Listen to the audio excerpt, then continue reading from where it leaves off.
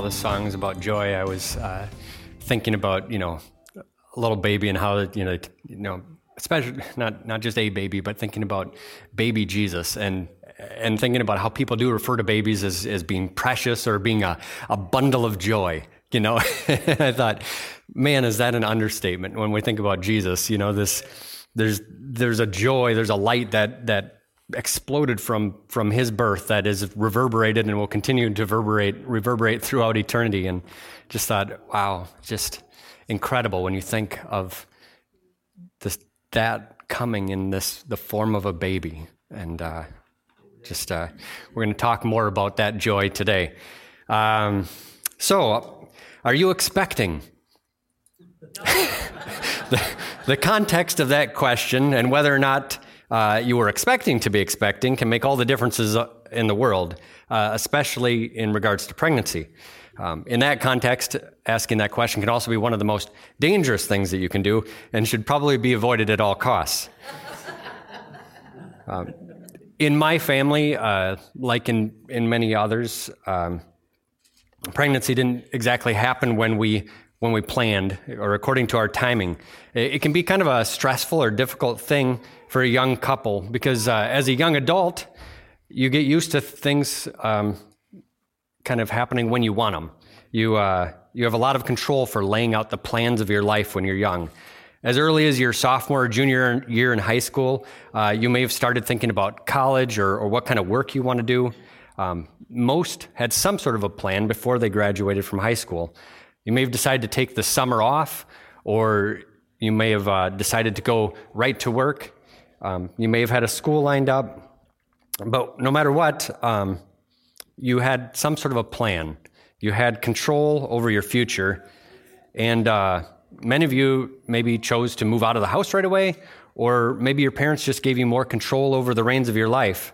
Now, if you wanted to go on a trip or you want to make a major purchase, you just did it whenever it was most comfortable or convenient for you. It felt like life was in your control. I know this isn't true for everyone, but I think for many, that's how it feels. You spent your whole childhood waiting so that you could have control of your life and do what you want when you want, and now it's your time. But it didn't last. Life is full of the unexpected, and life is not all in your control.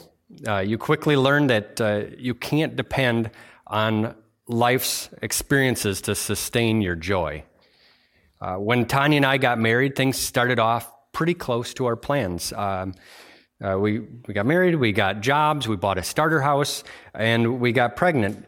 Not exactly at the time that we wanted to, but we were only about 6 months off our plan, and we were super excited because we were expecting to be expecting. We were joyful that we had a baby coming. Our next major plan was to have our kids close together in age. That did not go quite as planned. We were frustrated. We were even a little nervous. We started scheduling doctor's appointments, trying to figure out what might be wrong. We had a delay in our expectations. And we were learning more and more that life was not completely in our control. Fast forward and skipping some details for time, we finally got pregnant, and we were super excited, and our expectations were fulfilled. Our boys ended up 2 years and 9 months apart, which isn't a huge gap, but it was not exactly our plan. But with both babies, we celebrated and were excited because we were expecting to be expecting. After Chad, we debated on having a third baby, and we waited. Well, we debated for about 3 years, and we finally decided on no, we're not going to have another one. We made plans, we made purchases, all kind of fitting into this nice little family of 4. And as it happens, as with many families, we had a surprise. We were expecting, but this time was different. This time we were not expecting to be expecting. And as you know, adding a child can really take a hit on your plans. It can really change what your future looks like. So it took me longer than it did Tanya to kind of accept this new addition, this new plan in our life. I would just kept on thinking about how it was going to mess up our plans, We had vacation plans, we had recreation plans, and most of all, we had financial plans. Tanya had just gone back to work. We had we refinanced a couple years before with a ARM loan, adjustable rate mortgage, and so we really wanted to get that paid off using her income before the adjustable rate would start to adjust. And so that was all in the mix, and of course that affects your when you might retire in the future and all those sorts of plans. So it's amazing how the same life event can have a complete opposite effect on you when you're not expecting it. And I was not really joyful. I was actually a little sad.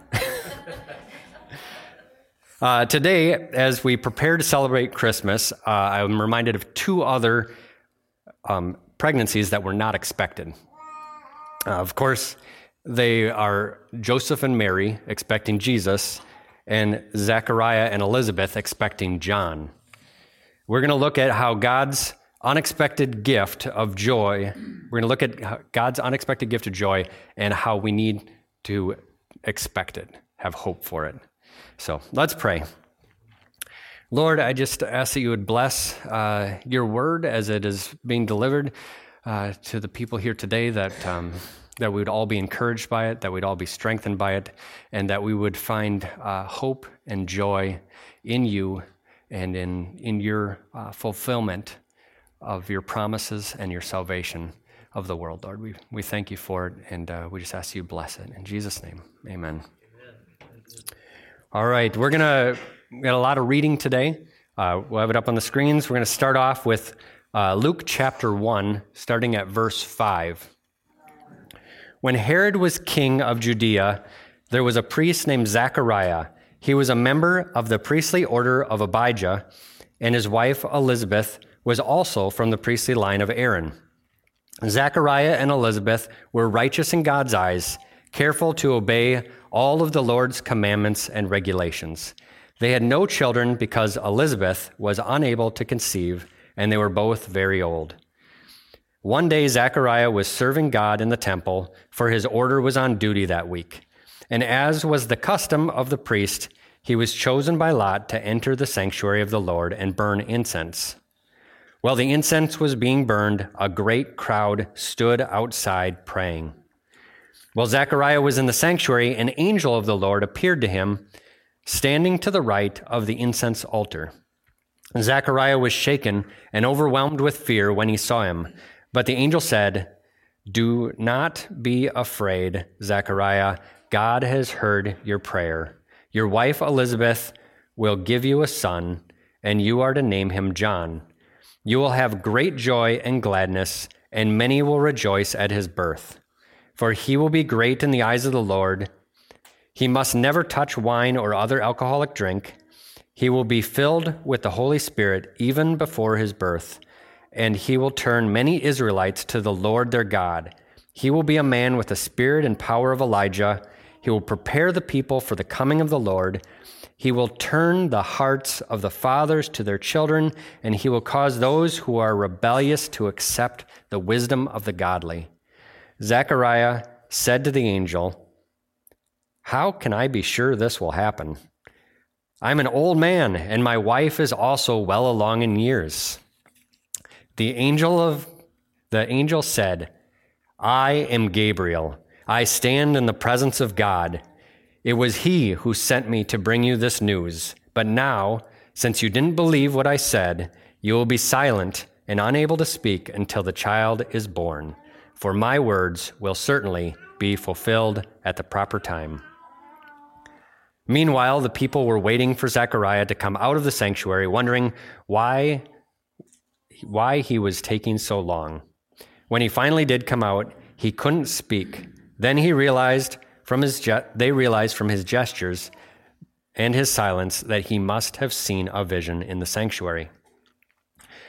When Zechariah's week of service in the temple was over, he returned home.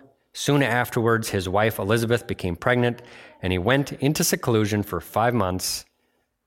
"How kind the Lord is," she exclaimed.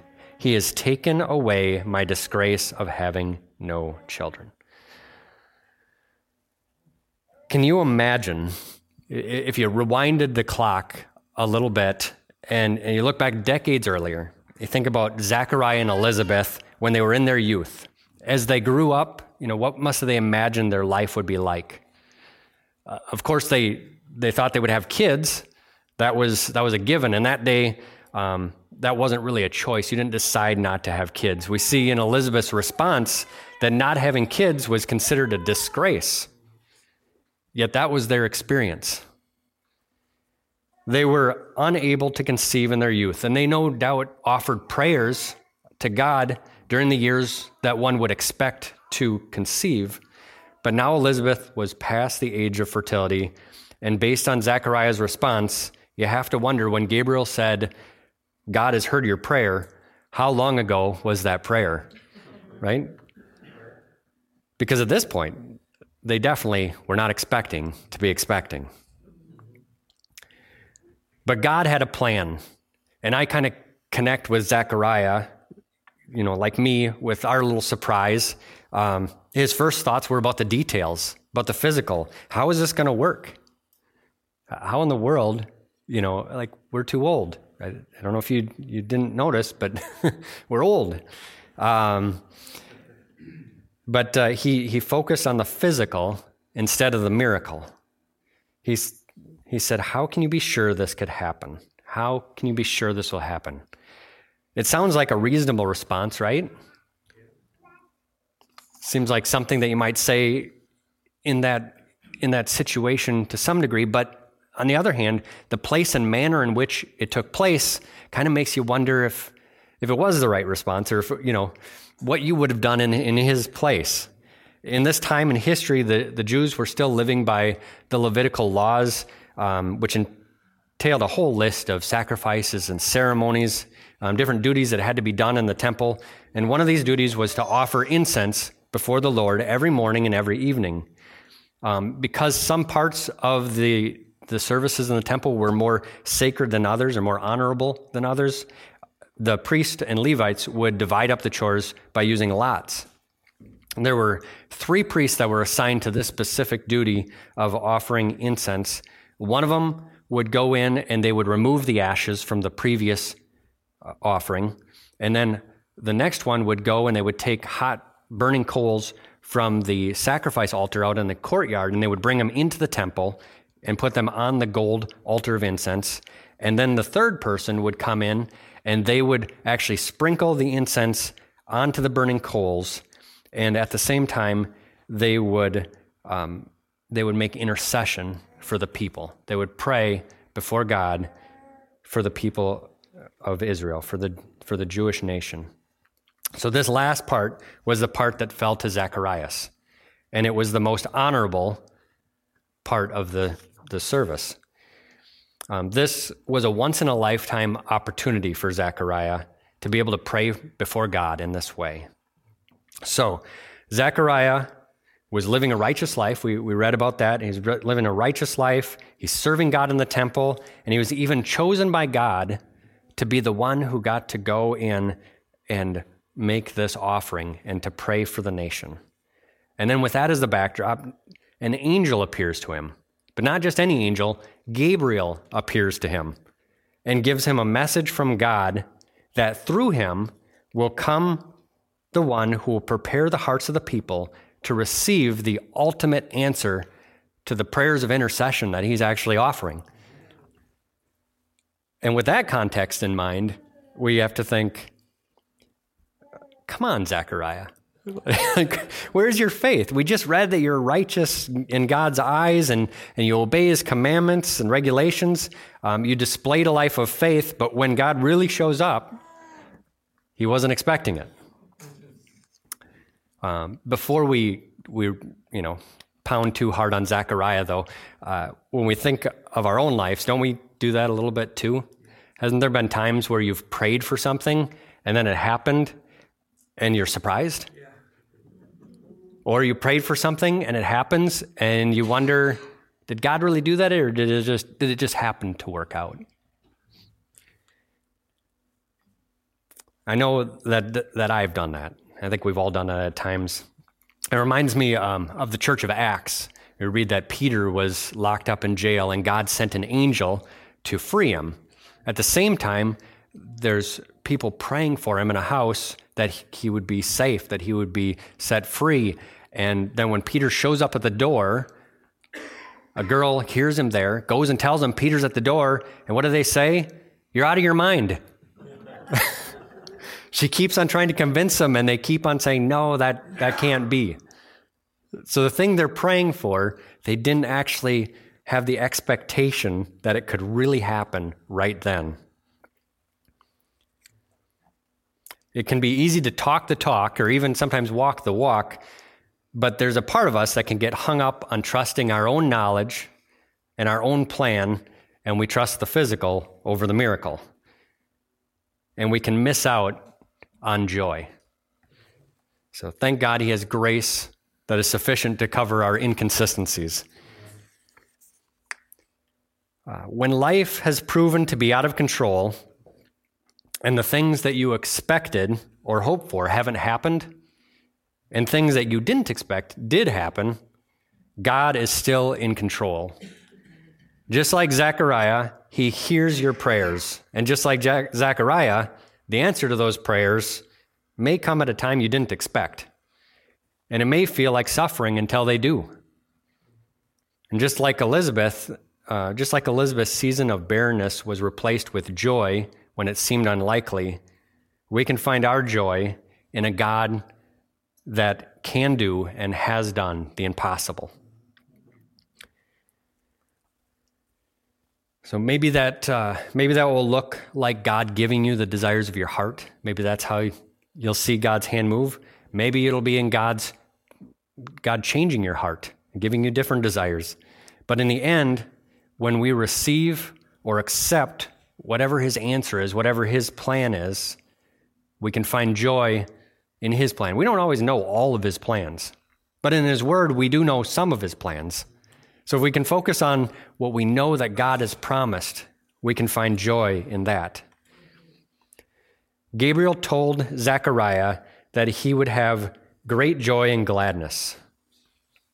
Zechariah may not have had a lot of joy right off the bat because he didn't receive the message right away, and he ended up mute for 9 months.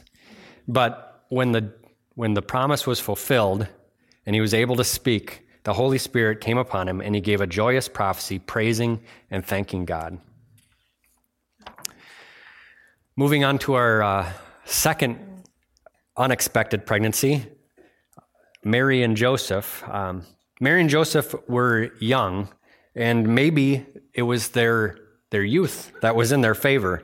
Jesus talks about having childlike faith. And childlike faith isn't something that disappears in an instant. It's one of those things that as we get older, we start to depend more and more on our own reasoning and our own knowledge. And Mary, at this point, needed all of the childlike faith she can muster because she was going to experience an even more unexpected expecting than Elizabeth's. Zechariah and Elizabeth may have been old and their reproductive abilities may have been questionable at best, but Mary had never had sex. This pregnancy was an absolute impossibility. And we're going to look at this story starting at Luke chapter 1, starting in verse 26. In the 6th month of Elizabeth's pregnancy, God sent the angel Gabriel to Nazareth, a village in Galilee, to a virgin named Mary. She was engaged to be married to a man named Joseph, a descendant of King David. Gabriel appeared to her and said, "Greetings, favored woman, the Lord is with you." Confused and disturbed, Mary tried to think of what this angel could mean.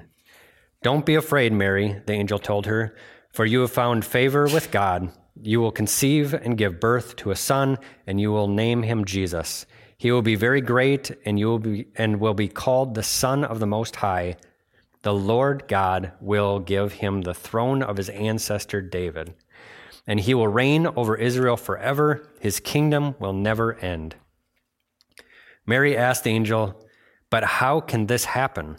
I am a virgin." The angel replied, "The Holy Spirit will come upon you, and the power of the Most High will overshadow you. So the baby will be born will be holy, and he will be called the Son of God. What's more, your relative Elizabeth has become pregnant in her old age. People used to say that she was barren, but she has conceived a son and is now in her 6th month. For the word of God will never fail." Mary responded, "I am the Lord's servant. May everything you have said about me come true." And the angel left her. Now Joseph, upon hearing that Mary was pregnant, decided to break off the engagement, or he was deciding whether to break off the engagement and figuring out how to do that. We pick up this story in Matthew chapter 1. It says, "As he considered this, an angel of the Lord appeared to him in a dream. 'Joseph, son of David,' the angel said, 'do not be afraid to take Mary as your wife, for the child within her was conceived by the Holy Spirit, and she will have a son, and you will name him Jesus, for he will save his people from their sins.' All of this occurred to fulfill the Lord's message through his prophet. 'Look, the virgin will conceive a child. She will give birth to a son, and they will call him Emmanuel, which means God is with us.' When Joseph woke up, he did as the angel of the Lord commanded and took Mary as his wife. But he did not have sexual relations with her until her son was born, and Joseph named him Jesus." So they were expecting, and to say that it was completely unexpected is an understatement.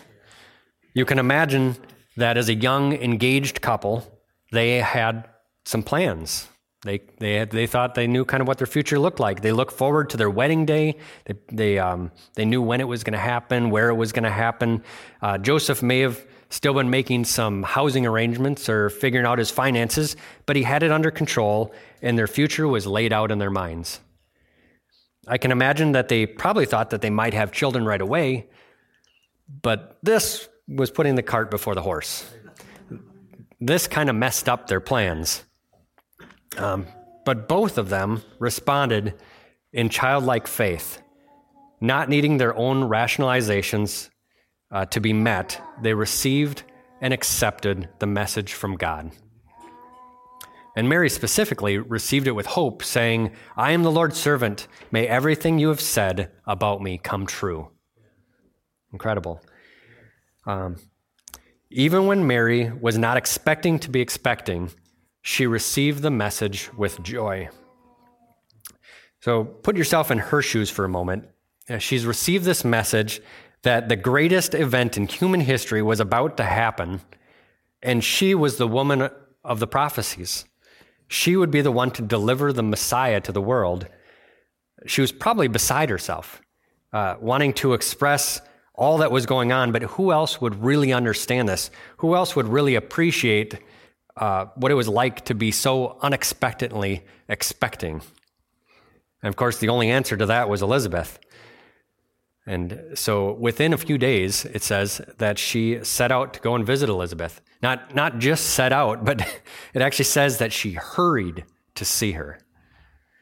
Upon Mary's arrival, Elizabeth said, while filled with the Holy Spirit, "God has blessed you above all women, and your child is blessed. Why am I so honored that the mother of my Lord should visit me? When I heard your greeting, the baby in my womb jumped for joy. You are blessed because you believed that the Lord would do what he said." Elizabeth said to Mary, "You are blessed because you believed." Some translations say, "Happy is she who did believe." If she did not believe, happy would be the last thing that should be describing her. This could have been the most devastating news of her life. If she were pregnant and God didn't have this all figured out, if he didn't have a plan, if he wasn't going to orchestrate everything, who was ever going to believe that she had not had sex? Whether it was by her choice or not, she potentially in this day could be stoned. And based on how quickly she headed out and the fact that it kind of looked like Joseph was taking some time to figure out how to handle the news, it seems likely that she left without knowing whether or not her marriage was even secure, whether or not Joseph was still going to be her future husband. in human logic and reasoning, joy might have been a little hard to come by.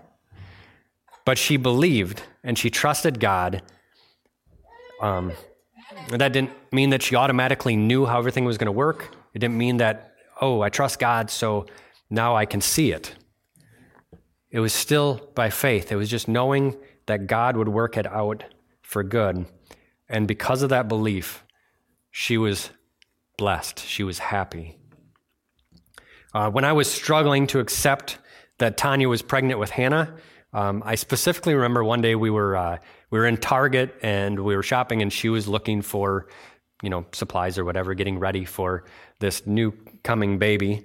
And I was walking down an aisle and I saw this shelving unit with a bunch of these little baby girl onesies on it, and I started to imagine, having this little baby girl and holding this little baby girl, and I started to think about the joy of having this precious gift. And something changed in me in that moment. The situation didn't change. I mean, we still had a baby that was coming that I didn't really plan for, but I decided to focus on the joy that was coming rather than grieving my plans. I chose to be thankful instead of being a victim of my circumstances. Looking back a couple of verses, we could read that John was jumping for joy in the womb. Jesus is the one that brings joy to the world. Even before he was born, Jesus was a reason for joy. How much more, now that his work on earth is finished, can we find joy in him? Many of you have heard before that joy and happiness are not the same thing. Both are good, but joy is better. It's better because it endures the unexpected circumstances of life. Happiness is based on circumstances, based on situations, if things are going well, but joy is based on hope in Christ, or at least our Christian joy is. The Greek word for joy, the joy that we find in Jesus that's used in the Bible, is chara. It is not a joy that comes and goes as we often think of it. It's actually more of like a source of joy. It is joy that is based on awareness of grace or favor. So as a Christian, our Christian chara or joy is based on the unfailing grace of God. Everything else in life may be out of control or unreliable or oftentimes unexpected, but the Bible says that the joy of the Lord is our strength. It's something that we can count on. I heard an example of this, or they talked about how happiness is kind of like a helium balloon, and it floats and it's fun, but eventually it just kind of falls on the ground and it's sad. Where joy is like a root planted in soil that is nourished, and even if you don't see the plant growing or moving around in the breeze, there's life there that can be counted on. And so it's like joy is the root, and the soil around it is the grace of God that nourishes it. So we have that kind of joy. It's a combination of grace and peace, kind of, that brings us this joy. Before we close today, I want to talk a little bit about the source of that joy, the Savior that was promised. That Savior that came to us in a humbly lowly form as a human baby in a manger. He lived a blameless life and suffered and died for our sins and rose in victory. He delivered to us our eternal salvation. He is our Savior, Jesus Christ, the Lord, God's gift of joy to the world. As we read in Isaiah 9, chapter 2, it says, "The people who walked in darkness have seen a great light. Those who dwelt in the land of the shadow of death, upon them a light has shined. You have multiplied the nation and increased its joy. They rejoice before you according to the joy of the harvest.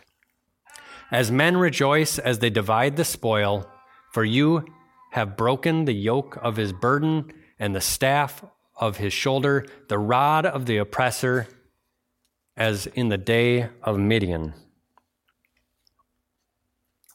Why will those in darkness experience a great light? Why will those that have experienced darkness have joy? Who is going to break the yoke of slavery? Who's going to take the heavy burdens off of their shoulders and ours? Who breaks the power of the oppressor? So we continue in verse 6, it says, "For a child is born to us, a son is given to us.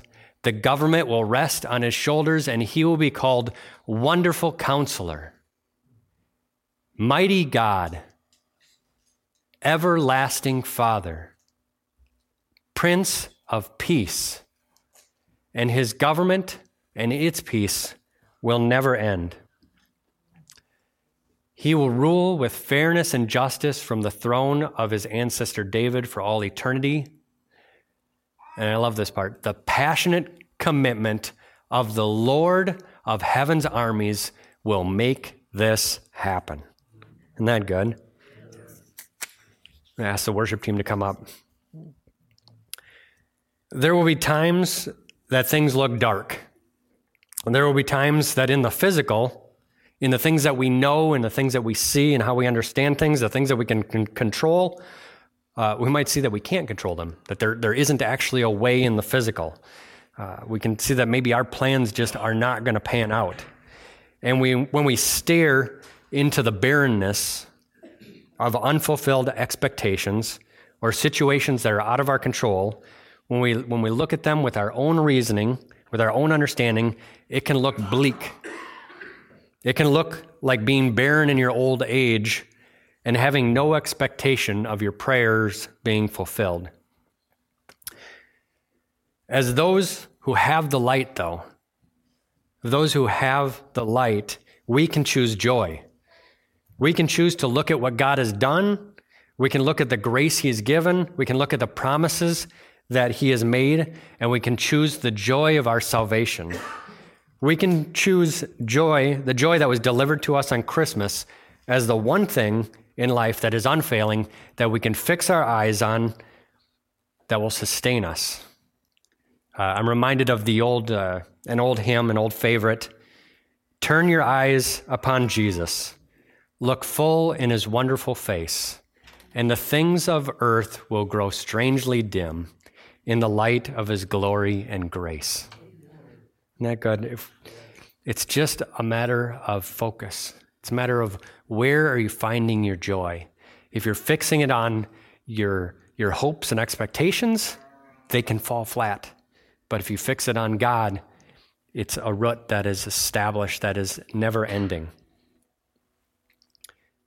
Whatever it is in life that seems to steal your joy, whether it's politics or your financial situation, your health or your relationships, we have all experienced that life is full of the unexpected and life is out of our control.